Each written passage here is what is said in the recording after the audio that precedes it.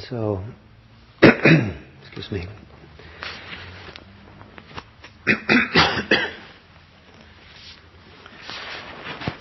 So to some degree, or to a big degree, the first two stages of this process, just being with the breath as it is, knowing the breath as it is a calming process in and of itself, because usually we're not just with things in a simple knowing way. We're usually engaged or contracted or resistant or something.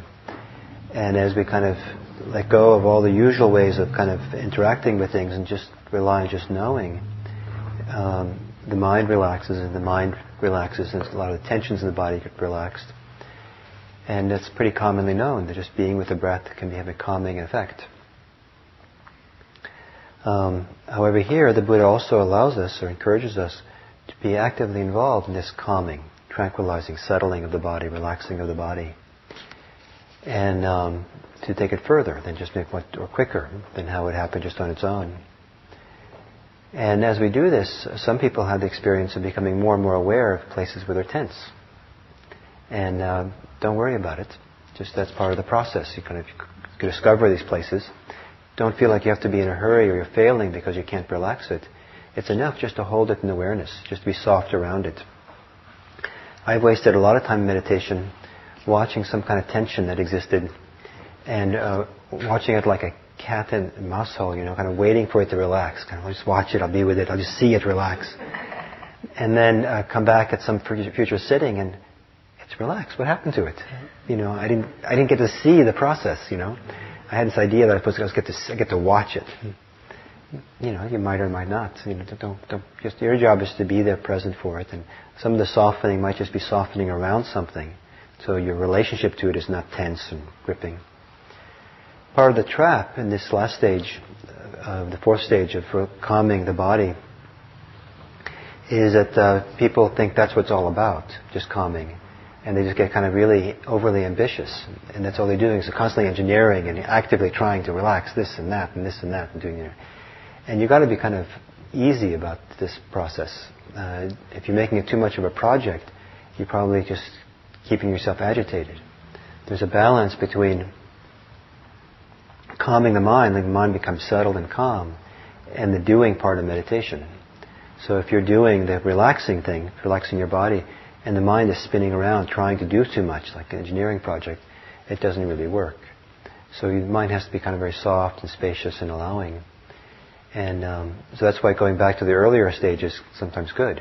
Or not only spend your time relaxing, but go back and forth and kind of do it as it feels good, as it feels helpful. If it doesn't feel helpful, then don't do it. Very easy, right? So what do you think of that? What was your experience like? Or what were your comments or questions at this?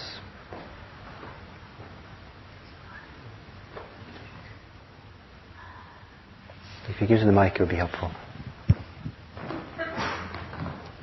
Can you explain what relaxing your mind means? Can I explain what relaxing the mind is? It's different things in different times and for different people. The mind, sometimes if people associate the mind with the brain, there can be a lot of physical tension connected to that mind. People, if you're really thinking about something hard, the eyebrows get kind of all knitted up, and so tension is there.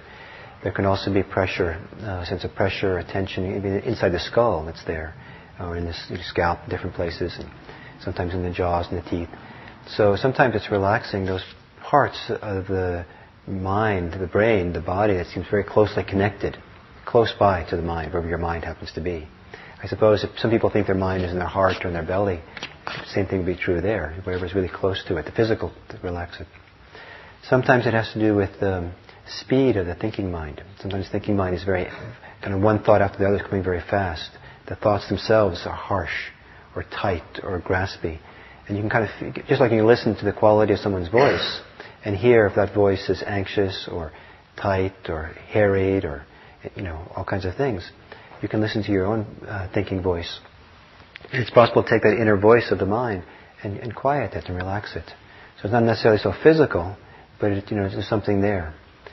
Also, the mind sometimes, if it's too many things going on, too many preoccupations, too many concerns, too much we're resisting, too many things we're afraid of, too many things we want, the mind can feel actually very narrow, very small, very compact. A relaxed mind feels very expansive, spacious, open. And sometimes when the mind is really relaxed, the mind feels actually bigger than the body. It's as big as the room, bigger than the room. It just feels like it has no boundaries to it. So relaxing the sense of being bounded or localized. If the mind feels localized, then there's some tension there. So relaxing the sense of being localized in one place. So those are some of the things. Is that helpful? Can you relate to that? Yes, I can, but at the same time I start falling asleep when I do that. Ah, yes. So the relaxing thing is dangerous because you might fall asleep. And so this is where meditation involves a balance, finding the right balance between energy and calm. And so sitting up straight, being energetic also is important. So calming the body doesn't mean you calm away the energy, calm away the alertness that's there. I think of it mostly as relaxing the tension that's held in the body, relaxing that. But you don't want to relax the tension and lose your vitality. So I think anybody who meditates for some amount of time is going to run into getting so calm they start drifting off. Either the mind kind of drifts off in dreamlike states, or you actually fall asleep, or a variety of things. You get complacent, you're kind of easygoing, lackadaisical with it all. So it's very important to watch that you don't have the sinking mind. And then arouse some energy. So either physical energy, you can sit up straighter, or some people do faster walking meditation to get the energy flowing and they come back to sit with that energy. And also it's possible to arouse mental energy, mental effort. And that's a little bit harder for some people to figure out how to do, but there's an art to doing that too. One way, if you're doing mindfulness and you're doing mental noting, you can note a little bit faster, note a little bit more often, So that way your mind's a little bit more energized doing that. Or if you're using mental noting to note with a little bit louder voice, mental inner voice, just a little louder, just to kind of get the energy going. But also it's possible to arouse kind of mental energy, mental alertness, kind of a clarity or lightness in the mind, sense of light in the mind. So it's a little bit harder to kind of, but it happens. If you're falling asleep at the wheel driving your car, and then this big semi kind of pulls right in front of you, kind of almost cuts you off, your mind's going to be energized. Wow. And I can't believe I was sleeping. I feel. So, mental, or said in a different way, the mental energy that's there has sometimes to do with our relationship to experience. And if we're resistant, or if we're aversive, or if we have a judgment that this is boring, or if we have a judgment this has no value for me, then sometimes the mind kind of begins to sink. And if we think that, this is good for me, I'm going to be the next Buddha, or this is really frightening for me, or this is really, I'm going to be the next Mara, then the mind's suddenly energized, Praise and blame is a great energizer of the mind. And but if it doesn't praise or blame us, some people just fall asleep because, it doesn't relate to me then. So there's all kinds of ways in which mental energy has something to do with a relationship to what's going on. And so it's a variable that can be adjusted. So it's not so easy to figure out how to adjust the mental energy thing, but it can be done. So that's very important to balance. So right now the emphasis here is on relaxing, but I take it to be following the instruction. When sits cross-legged with body erect, the erect means to me, kind of alert, kind of energized, and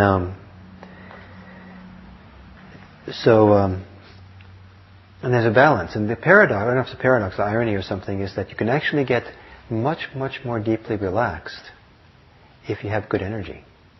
If you just take the first route to relaxation you can find, just the normal way of relaxing, just kind of relaxing everything, and you give up your energy, you can only go so far as you might go so far as you're falling asleep.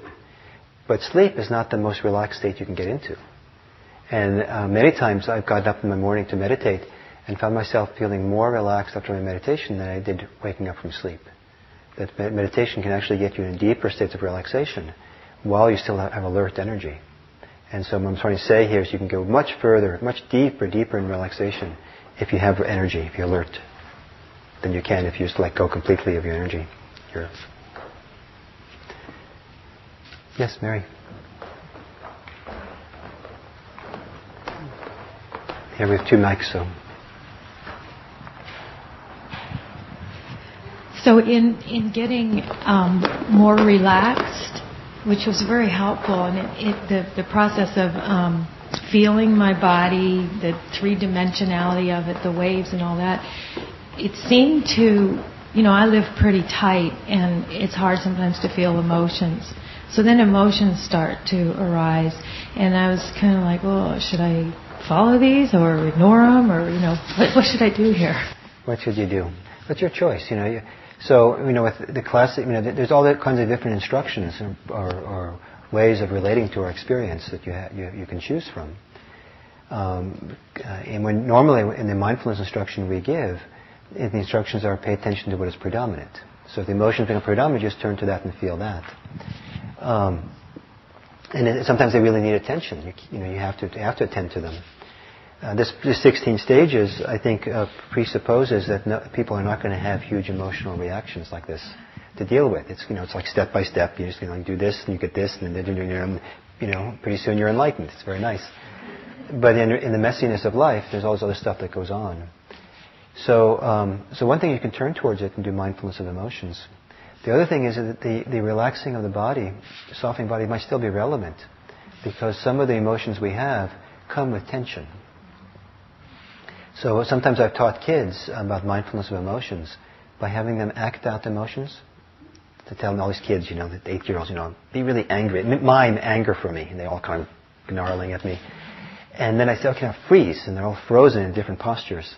I say, notice your body, what posture you're in, what's going on in your body. Now, what do you have to do to let go of your anger? And then they all say, we should relax your body, just let go of all that tension. So be afraid. And they're all afraid. Okay, now relax your body. And the fear goes away. And it's a little bit idealistic, but the idea being to show them that there's a connection between our emotions and our body. And that we have some choice, perhaps, to have a positive effect on some emotions by relaxing the body. So you just keep washing the body, washing the tension.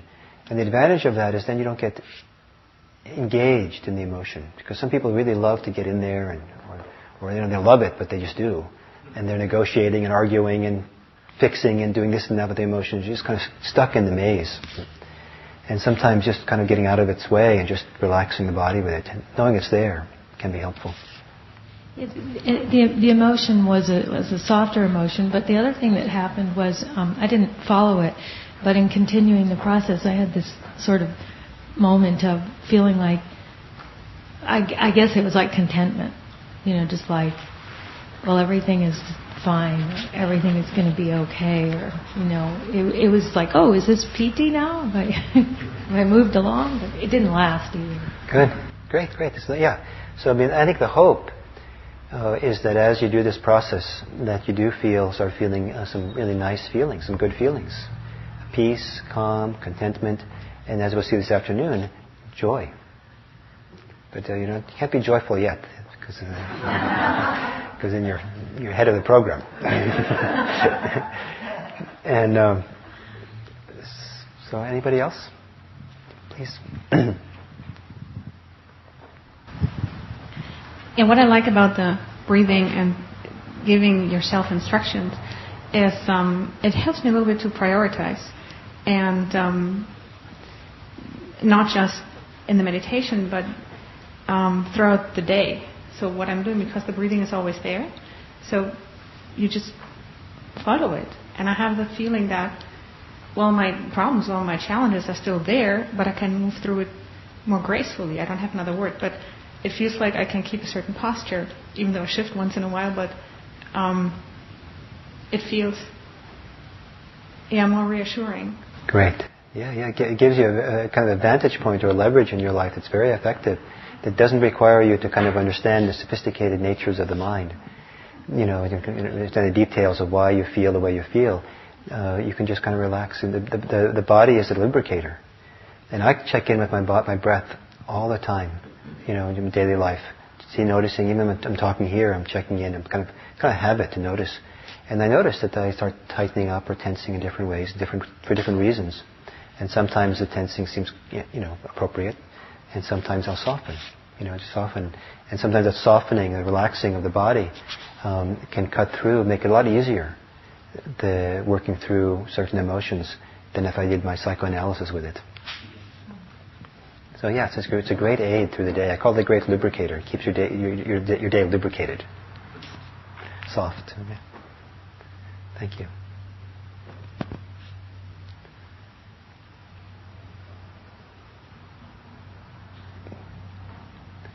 Okay. So let's have lunch. And for lunch, you're welcome to talk to each other if you'd like. But I think what I'd like to ask is that, I think it might be nice, is to keep this room here, the meditation hall, a place where there's no talking. I mean, if you're in here, you'll hear talking out there, so you have to, that's part of it. But if you want to come and no one's going to talk to you, you can come in here. But don't eat in here. And then people who know how can set up picnic tables in the outer hall, and we can sit around there and have lunch and talk if you'd like. You're welcome to take these chairs outside, I suppose, but when you bring them back in, make sure that the bottom doesn't pick up any dirt or mud or something, so that you don't get the floor dirty. Maybe get a paper towel or something and clean it before you put it in the rug here. And those, if you want, some of you have name tags on the board, or there are name tags that we put out there in the drawer. It might be nice if you have people can see your name. Some of you are doing the program for the year, so it's nice that people get familiar with your name and know who you are. So maybe during lunch you can do that. And then we'll start again at 10 after 1. And we're going to go right into a discussion of joy. So I don't think you want to be late.